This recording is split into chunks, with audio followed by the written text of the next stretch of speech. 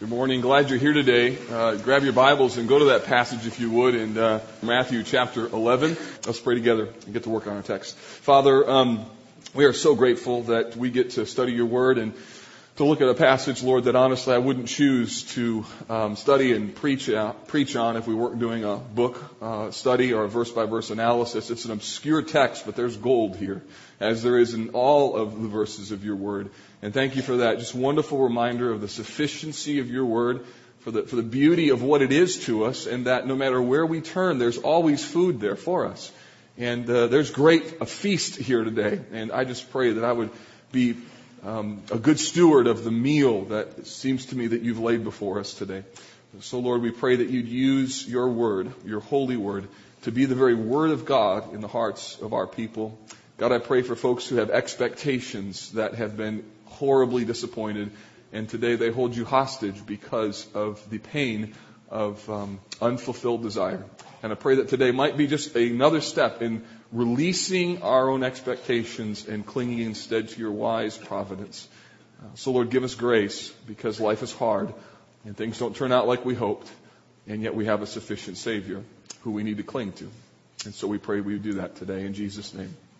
Amen. So today we begin our fourth major section through the book of Matthew. And if you remember how we began, we started in Matthew chapters 1 through 4 looking at this section called He's the One. And just to review where we were in that, it was Matthew's desire to kind of present to us that Jesus is the long-awaited Messiah. And his primary audience is a Jewish group of people who he wants to show them how Jesus fulfills all the Old Testament promises and how he is the Messiah, and be sure that they don't miss it now in his absence, even though they missed it while he was on earth. And then we went into a kind of a gutsy, in-your-face series on the Sermon on the Mount called Get Real. And man, it was great just to spend time in some really hard-hitting texts and ask ourselves, what is my righteousness, and how do I really understand what it means to follow Jesus, and what do I do with particular heart sins, and really figure out what Jesus wants us to do and how he wants us to live. And then we looked at what it meant to follow Jesus. We saw some miracles, saw his first and early works. We also heard Jesus' instructions to his disciples and how he wanted them to do their ministry in the world as he sent them out. Our new section carries Matthew 11 and 12 with it, and we've entitled it Portraits of Jesus, because in these two chapters we're going to see how Jesus presents himself and how he provides some color, if you will, on who he is. The challenge is that while he provides further color on who he is, the crowds grow increasingly hostile.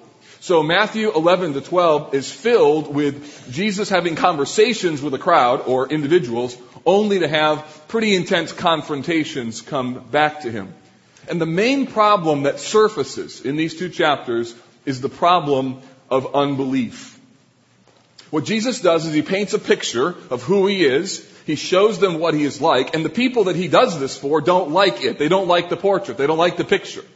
They look at it and say, well, I know the Messiah and you're not it. This is what it could have been, and you're not that one. So the challenge is that Matthew 11 is filled, and 12 is filled with far more unbelief than with belief, filled with far more conflict than agreement, far more opposition than support. And what's happening is that Jesus' ministry now is beginning to be assaulted. And it begins to turn. And the rest of our journey will be a bumpy journey with belief and unbelief and opposition. And eventually, it will all culminate in his crucifixion and then his resurrection. So Matthew 11 and 12 will show us many conflicts. If you just look at chapter 12 and verse 38, you'll see that Jesus is asked to prove that he's the Messiah. Show us a sign, they say. Look in chapter 12, verse 22, you'll see that he's accused of being empowered in his healing by a demon. In chapter 12 and verse 5, he's attacked for breaking the Sabbath because he healed a man on a Sabbath. And then he's even accused of further violations by allowing his disciples to pluck grain for food on the Sabbath in Matthew 12 and verse 1. In this section, there will also be some really strong words. Jesus will not mince words. He tells the rulers that their judgment will be worse than what happened to Sodom. It's not a way to influence people and make friends, is it? He also says, in a rather scary term, we'll spend a Sunday dealing with this, that anyone who blasphemes against the Holy Spirit will never be forgiven. Try and figure out what that means. He says that every person, chapter 12 and verse 26, will have to give an account for every careless word.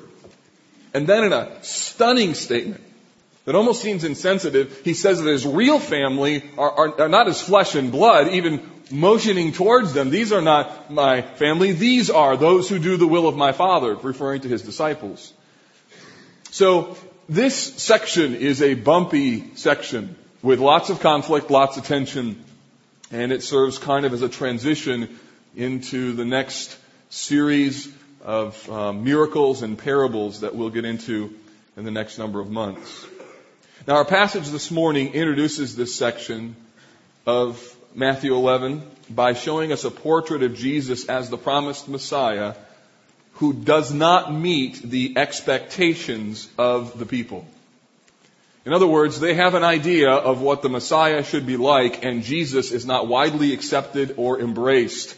And the main reason that he's not embraced is because of their expectations as to what he should be or what they should do. And those expectations led to unbelief. Their expectations led to unbelief. I spent a lot of time this week thinking about this, that I think that there are roots of expectations in unbelief. There are roots of expectation underneath our unbelief, meaning that what happens is that unbelief or a lack of faith or a crisis of faith often happens because life doesn't turn out like we thought it had or that it was supposed to. And the result in that moment, when life doesn't turn out like you thought it was going to, can be a crisis or even a failure of faith. That unfulfilled expectations, these ideas of how things should be, they end up challenging what we believe. And disappointing circumstances can actually create unbelief. Let me give you a few examples of this. The first and obvious one that you've probably heard is an unbeliever who would say, I will not believe in a God who is good, who allowed so much pain in my life. What's going on there?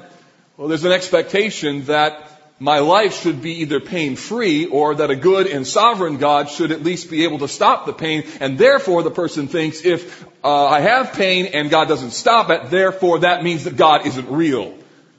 So there's unbelief, but underneath the unbelief are expectations, unfulfilled expectations. This even happens with professing believers, people who said they received Christ and then hard things came and they're like, nah, I'm out of here. This isn't what I bargained for. Somebody who heard that they could just simply go to heaven by receiving Jesus and have the abundant life, and they didn't realize that the abundant life meant hardship, suffering, sacrifice, and pain. In fact, Luke 8 says, verse 13, they are those who hear the word, receive it with joy, but they have no root. They believe for a while, and in a time of testing, fall away. So what happens? What happens is they thought that following Jesus just meant everything goes great. And then when they find out that it doesn't, they're like, no, I didn't sign up for this. On a less dramatic level, I think every one of us, every follower of Jesus battles moments of unbelief because of expectations. I have. And the Bible is filled with people who did. Example, Abraham is told that he's going to have a great nation. Great nation. I'm going to bless you. Great nation. Problem, he's infertile for 90 years. And it creates a crisis of faith with all sorts of conniving solutions that created family problems and all sorts of marital conflict. And there's a crisis because of failed expectations. Think of Israel at the base of Mount Sinai in Exodus 32. Moses goes up to receive the law of God, and he's gone 40 days. And the people are like, look, we got to get going. And we need a ruler. And for that matter, we need a God. And we don't know what happened to this guy Moses. So here's an idea. Let's make a calf and bow down and worship it. And you might look at that and you're like, where in the world did the calf thing from? Well, Aaron said, we threw the gold in it. Out came this calf. That's a bad explanation, but, you know where it came from? It came from expectations. 30 days, that's okay, but 31, 30, 40 days he's gone? No. Or think of Saul. Saul, who, before he was informed that the kingdom would be torn from him, was trying to hold his troops together. He was waiting for Samuel to come in 7 days to offer a sacrifice. And when Samuel didn't come and the people were beginning to scatter and the soldiers were like, hey, let's go back home, Saul said, well, if Samuel's not here, I have to offer a sacrifice. He took the role of a priest, and that's when God began to tear it out of his hands. Or think of Elijah, amazing man of faith, amazing man of God, who sits underneath a juniper tree having run from Jezebel and says, I'm the only prophet who really loves God. Failed expectations create moments where your faith is tested. Unfulfilled expectations can create a moment of crisis. And my guess is every person in this room who's named the name of Christ and consider yourself a follower of Jesus can think of a moment when you thought, this is not what I expected. And at that moment, you have two choices. Will you go down the path of saying, this isn't fair, therefore you're not fair? Or will you say, this isn't fair, but I trust you? And that is the fulcrum of faith. Disappointment and despair can cause doubt, but they don't have to. So, this morning I want to give you 3 common statements of unbelief. They're application-oriented. They come out of the text. And there are more warning statements. These are things that I want you to know that you can think. And in fact, some of you may be thinking all 3 of these this morning, or you can think of a season in your life when you thought those. Or if you aren't in the middle of a failed expectation moment, just put these in your mind as a reference point for your future. Because when these things come, we need to know how we ought to think and how it connects to the person of Jesus. The first one is this. I thought you'd change things by now. Ever said that? Here we deal with the problem of unbelief that's implicit in impatience. Now, where do I get this? Well, look at Matthew 11:1. First, in verse 1, we have a transition sentence. When Jesus had finished instructing his 12 disciples, he went on from there to teach and preach in their cities. This is a transition sentence. You probably have heard it before. Chapter 7, verse 28, almost quoted word for word there. It's a statement that Matthew uses when he transitions from one body of material to another. So that's just simply introduction into a new section of thought. And we learn in verse 2 that John the Baptist is in prison. Matthew 4, verse 12 tells us that he had been arrested, and says a little bit of an explanation as to what is going on. He's in prison, and his disciples come and they ask Jesus a question. Now, why is John the Baptist in prison? He's in prison because John challenged the ruling king, Herod Antipas, because of his improper divorce from his wife and his remarriage to his half-brother's sister. As Jerusalem turns, right? So Herod apparently had a thing for his half-brother's wife, and as a result, she divorced her husband and he divorced his wife, and then they got together, and John, being the kind of guy that he was, said, that's just wrong. And it got him in prison. And in fact, it got him in a really bad prison. He was imprisoned at a fortress called Machaerus. Here's a picture of the ruins of it. It's on a high, remote mountain near the Dead Sea, and it was virtually impossible to get to. If you were at this fortress, it was very difficult for not only for you to escape, it was hard for anybody to get to. And John is locked up in this fortress because he said that's just wrong. And he apparently has some kind of conversation with his disciples, and he sends them to ask Jesus a question. And what is the question that he asks Jesus? It's interesting. John asks him this question, verse 3. Are you the one who is to come? Meaning, are you the Messiah? Or should we look for another? Just think of that. It says John the Baptist in a prison sends his disciples to find Jesus. Go and ask him, is he the one or should we look for another? What's going on here? Jesus' answer in verse 4 is, go and tell John what you see and hear.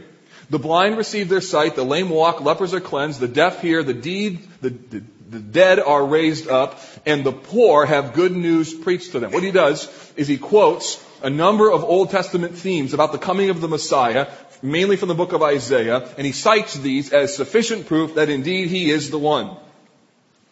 But it is his answer in verse 6 that is most telling. Jesus says, "Blessed is the one who is not offended by me." He says this to John the Baptist's disciples. So again, John the Baptist, locked up in prison, sends his disciples, "Are you the one or should we look for another?" Jesus says, "Tell them what you see." And then he says, "Blessed is the one who is not offended by me." The word offended is the Greek word scandalizo. You can hear the word scandal in it. It means to be tripped up or to stumble. It's the same word that Jesus used in Mark 14:27 to predict the stumbling of the disciples when he would be arrested.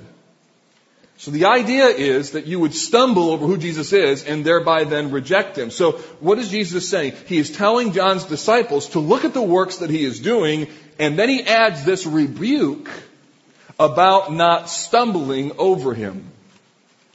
So what's going on here? Let me explain this to you. John and Jesus had very different ministries. John's ministry was one primarily of judgment, which is why he's in prison. And in fact, when he describes the coming Messiah, in Matthew chapter 3 and verse 12, he says this: "His winnowing fork is in his hand." This is John's description of the Messiah. "His winnowing fork is in his hand. He will clear the threshing floor and gather his wheat into the barn, and he will take the chaff and burn it with unquenchable fire." John was a hellfire and brimstone kind of preacher. He was. His theme was judgment. He was law. He was truth. He was power. He was coming fire. Days are coming when God is going to judge. And what John anticipated was that the Messiah would usher in a new season of judgment, a time when God would bring divine retribution. And now he's locked in a prison, and no doubt he wonders how long until the judgment comes. But nothing like judgment is happening. In fact, the reverse is the case. Jesus' ministry had been more about teaching and about healing, about compassion, than about judgment. Jesus has been moving among the people. He's been teaching them in their synagogues. He's been telling them about the kingdom of God. He's been healing their diseases. He's been hanging out with outcasts of society like tax collectors and prostitutes.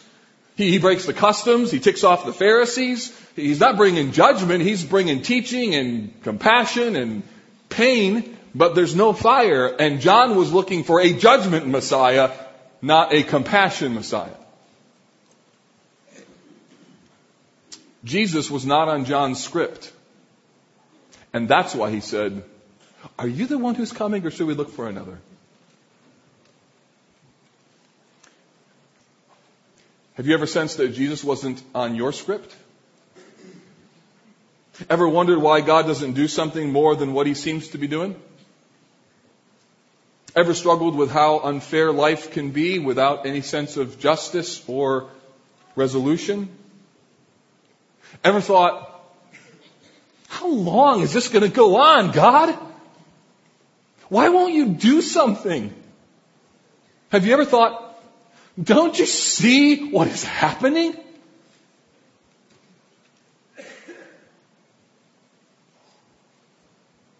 Well, I've had seasons of that, like that in my life. When I was preparing this message, I thought of a season of our own family after our daughter died, and we were praying and waiting on God for the conception of another child, which eventually was Savannah. There was this long season of multiple miscarriages and fearing infertility.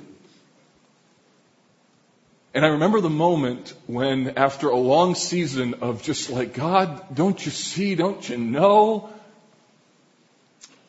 That Sarah said to me, Mark, it's been so long. Sylvia's crib is still up in her room, and I think it's just time we take it down. And I remember packing that crib up, putting all the clothes in a box and disassembling all of the crib, and it was like every time I put something away, I was dying 1,000 internal deaths. Because in my mind, I'm thinking, don't you see? Don't you know? How long, O Lord? How long? And I think my experience isn't all that unique. The circumstance may be unique to me, but my guess is all of you, in one way or another, have a similar story where you have said, how long, O Lord? Are you going to come and help me, or should I look for another? Are you going to come and fix this, or am I just going to have to wait? There are times when we would honestly say, I thought he would change this by now. So if you've ever thought, how long, O Lord? If you've ever felt, how long are you going to wait? I got news for you. You're in good company. It's also the reason why we love the Psalms so much. I'll give you some examples. Psalm 35. How long will you look on, O Lord? Rescue me from their destruction. How long will you judge unjustly and show partiality to the wicked? Whew. That's a dangerous statement. How long must your servant endure? When will you judge those who persecute me? And my favorite is Psalm 13. It says this, how long, O Lord, will you forget me? Forever? How long will you hide your face from me? How long must I take counsel in my soul, having sorrow in my heart all the day? How long shall my enemy be exalted over me? You ever said that? So the great thing is that Psalm 13 gives us the remedy. There's three things here that this psalm tells us, that when you're wrestling like this, and this is why I love this psalm, because I have done this so many times in my life that I've had to fight. My expectations were this, and you've disappointed me again, and now I've got to decide, am I going to go down this road of despair that my life hasn't turned out like I want, or am I going to choose to trust you that you know what you're doing? And how do you fight when your heart says, but there's so much pain, it's so hard. How do you fight and get your heart and mind back in the right zone? Here's how. First, you choose to trust in the steadfast love of God, verse 5. He says, but I have trusted in your steadfast love. It is that you say, I can't do this on my own. I have to trust you. Help me, God. And so you make the choice to trust. The second thing is to take joy in what is supremely valuable, namely redemption. My heart shall rejoice in your salvation. You see, here's the challenge with misplaced expectations, is that they tend to show us what we really love. And what the psalmist suggests here is, I will sing, or rejoice rather, in your salvation. That when the bottom falls out and suffering produces these dregs of self-sufficiency and they come to the surface, at that moment the question really becomes, what do you really love? God's plan or your plan? And that's the issue. So what are you going to rejoice in? And then the final one is what I call the nuclear option, which is what I have used multiple times. And that is that if my mind and heart will not be captive because of a choice to trust or to take joy in what is supremely valuable, I sing it out of my life. So he says, I will sing to the Lord because he hath dealt bountifully with me. I then choose to praise the Lord for his goodness. So how does the psalmist, how should we fight unbelief? The unbelief of impatience, by anchoring our hearts to God, to choose to trust, even though it seems as though God and you are not in the same script, and choose to hope in God's mercy, even though you thought things would be different. Oh, it helps my heart to know somebody with such spiritual impact like John the Baptist. Ask the question, so are you the one, or should we look for another? Because there's sometimes that our expectations aren't met and we really think that God would have changed things by now, and when he doesn't, we've got to make a choice of whether or not we're going to believe. Here's the second statement. I don't see how any of this makes any sense. I don't see the point of this. I don't see how it all connects. It just feels like I'm in this swirl of stuff and there's no connection to it. Jesus turns to the crowd and he answers John's disciples and then speaks directly to the people that have apparently heard the conversation. He asks them 3 questions. They're really all the same. The first 2 are rhetorical and sarcastic, and the last one is his point. The first question, what did you go out into the wilderness to see? A flimsy reed blowing in the wind? Well, they know that John the Baptist was a lot of things, but he was not a flimsy reed blowing in the wind. No, John was like a steel iron stake. That's what he was like. So that was a sarcastic statement. Then the second thing is Jesus says, what did you go out to see? A person who lives in luxury with soft clothes. Verse 8, a man dressed in soft clothing. Behold, those who wear soft clothing are in king's houses. Well, John the Baptist was known for a lot of things, but fashion was not one of them. He had a belt and camel hair, and he's a rough dude. He was not known for soft clothing. So those 2 are intended to kind of generate a little bit of laughter or like, what? And then the third question is the target. What did you go out to see? A prophet? Now he's on. Yes, I tell you, and more than a prophet.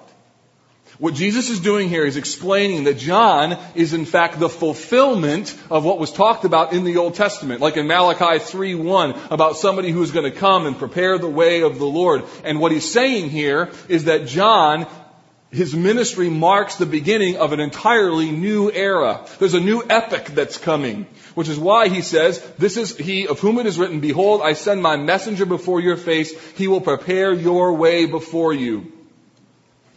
Jesus is affirming John's greatness, and that John is ushering in this new season, this new era that Jesus is a part of, and that is why he goes on in verse 11 to say, truly I say, among born of women, there has not arisen one greater than John the Baptist. So he affirms John's greatness, and then he says this, yet the one who is least in the kingdom is greater than he. Why does he say that? Because he's telling them that there's something new that's coming in that makes John's greatness look like nothing compared to the greatness of somebody who's least in the kingdom. There's something greater coming, and John was the forerunner of it.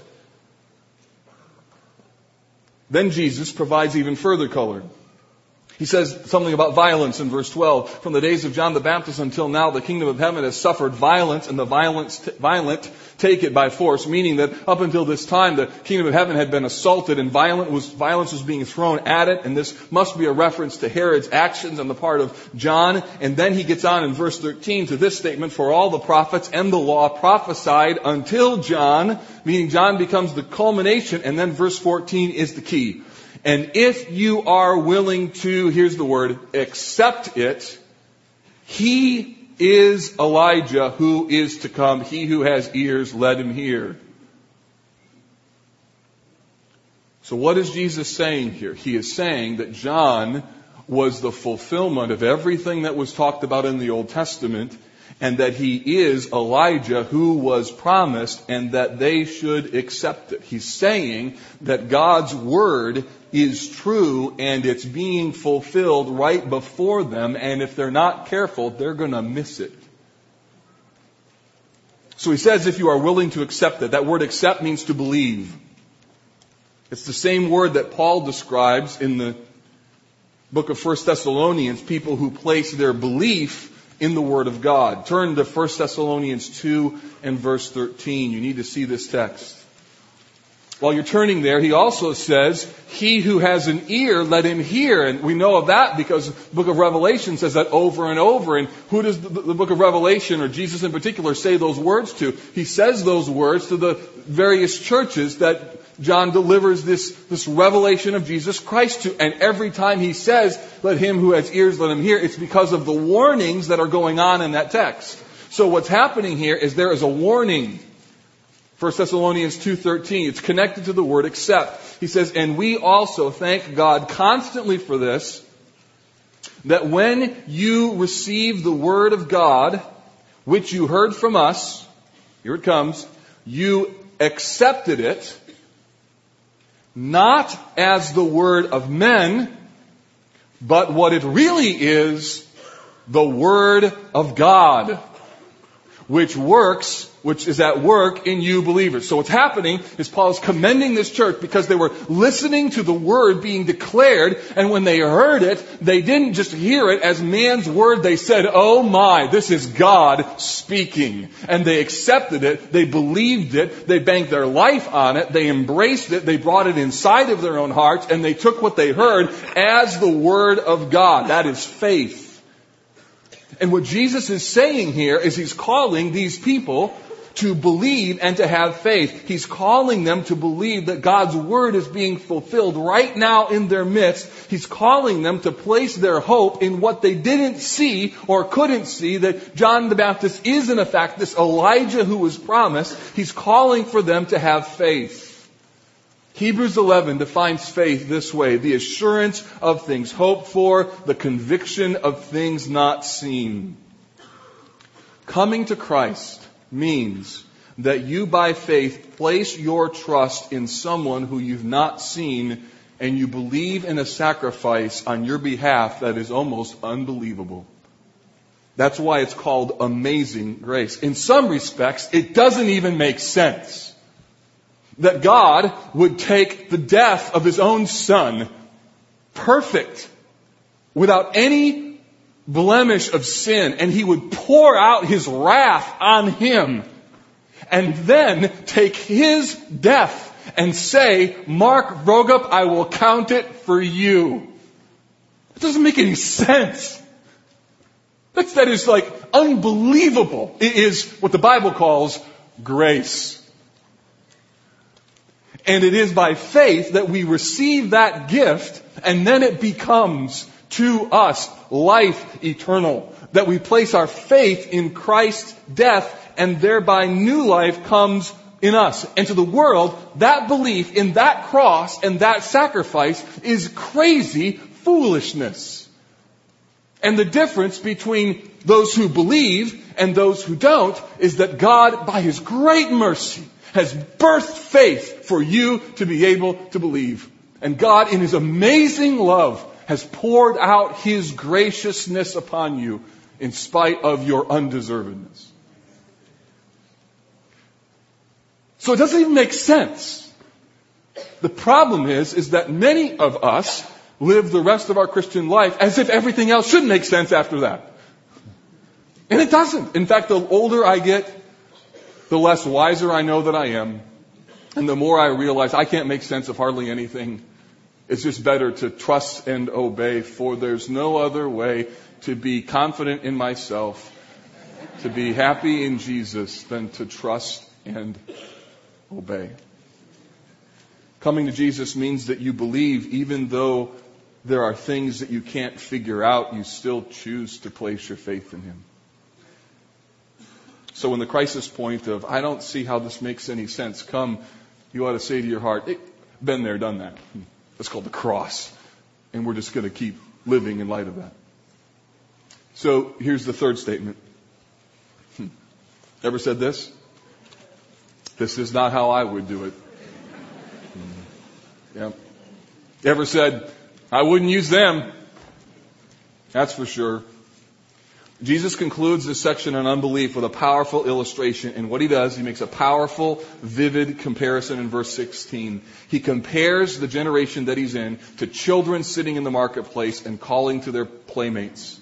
The children who are sitting there are intolerable. They won't play. It's as though they're sitting on the side of a road and they're being invited to play, and they're like, no, won't play. No, won't play. We won't play your game. I don't like that game. I don't want to play that game. No, I don't want to do that. They're stubborn and selfish. And remarkably, what happens here is that Jesus compares himself and John to those who are singing a ditty. So that little quote there of, we played the flute for you and you didn't dance. We sang a dirge and you did not mourn. The children aren't saying that. This is Jesus saying this to the children. And remarkably, what he's saying here is that he's the flute player and John is the dirge singer. And that fits. So Jesus is the flute player playing a wedding song, and John is the one who's singing a dirge, a mourning song. And his point is that these children, no matter what song they play, they say, don't like that song, don't like that song, don't like that one. They're intolerable, and he calls them little children. And you know this to be true, that children are intolerable that way. They just have their own ideas about what they're going to do. So I had this thing a couple nights ago that Savannah said to me, Dad, I want you to come before I go to bed and read me a book. I'm like, okay, I'll do that. And once I said yes, the negotiations began. She said, no, I want you to come and sing me a song. I said, okay, what song? Let's sing The Wise Man Built His House Upon the Rock. Okay, we'll sing that one. She said, no, I want you to sing 2 songs. I'm like, okay. What other song? Trust and Obey. Sing Trust and Obey, Dad. Okay, good. And I want you to read me a book. I'm like, no, that's too much. 2 songs, but not a book. Dad, and we're having this negotiation with my 3-year-old, okay? Of course I won, which made me feel good. But the fact of the matter is that she's intolerable. She has her own idea of what she's going to do, and she's going to tell her dad, no, she's not, what we're going to do. And Jesus says this generation is like intolerable children. Verse 11 or 18, for John came neither eating or drinking, and they say he has a demon. The Son of Man comes eating and drinking, and they say, look at him, a glutton and a drunkard, a friend of tax collectors and sinners. It's almost as Jesus throws up his hands and says, I can't win with these people, nor could John. They reject John because he's too aesthetic. They reject Jesus because he's too unorthodox. They say, well, John has a demon, and they say Jesus is a partier. So what does Jesus say to this? Here's what he says. Wisdom is justified by her deeds. Jesus is saying the proof of this will be not in what people expect, but in the fruit of their ministry. The fruits of the kingdom will be seen in the lives and the actions of those who believe, in spite of the fact that people look at Jesus and John and say, that's not how I would do it. Listen carefully. It is possible that your agenda, your expectations can ruin your ability to see what God is really up to. Say it again, because it's really important. It's possible that your agenda, your expectation can ruin your ability to see what God is up to. The people of Israel missed the Messiah and they missed the manifestation of Elijah because they thought they knew how to do things better than God. And we, beloved, do that. We do. That's why I often have to read and preach to my own heart Psalm 135 verse 6. For I know that the Lord is great and that our Lord is above all gods. Whatever the Lord pleases, He does. In heaven and on earth, in all the seas and all the depths. There are things that God is doing that I don't have any clue about. And I have to remind my heart, Mark, you don't know because you are not God. And God help us if any of us were God for a day. I don't want to live in your kingdom. And you don't want to live in mine.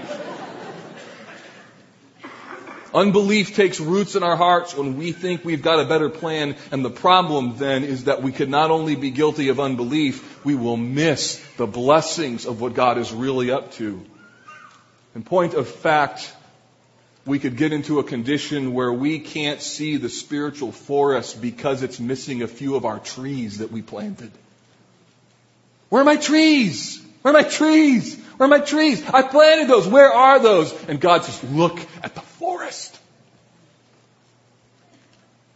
So here's my question. What are your expectations of Jesus today? Has your life not turned out like you wanted? Do you see that underneath your potential of unbelief is the roots of your own expectations? Unfulfilled expectations challenge what we really believe, and disappointing circumstances they don't have to, they can create unbelief. So there's some of you who are here today and you've lived your entire life rejecting Christianity because in your mind, if God did this and this and this, and it doesn't make sense to you, then He can't be real. And the problem with your equation is you. And until you say, I can't figure this out, I need a Savior to help me, until you come to the end of yourself, there is no hope for you, and none of the promises in this book apply to you. But if you could come to say, God, your glory is what I was made for, and I have sinned against you, and the only way for me to be right is to receive Christ. And I don't understand how all of this works, but I'm done trying to manufacture and manage my own life. That is the beginning point of God's gracious plan for redemption in you. So, today, like in Jesus' day, He invites us to trust Him, to believe in Him and to hope in Him. And here's what I would ask you to do. To keep, beloved, our selfish and proud expectations in check, or we will miss what Jesus is doing, just like the nation of Israel did. Lord, I pray that You would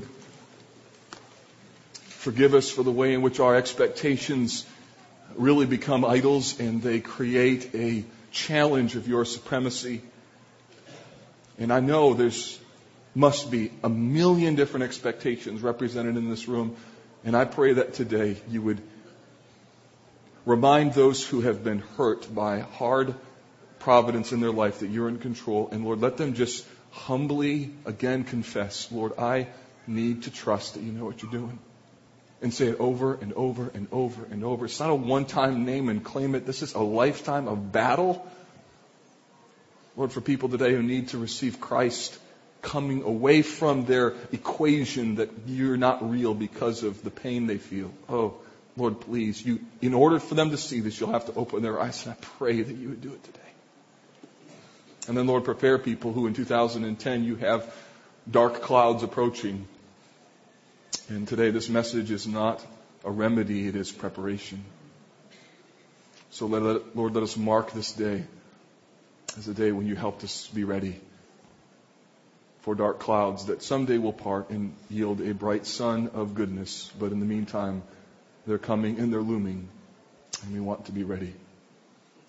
So Lord, thank You never leave us or abandon us, that all of our promises in the Word are yes in You. And we ask this in Jesus' name. Amen.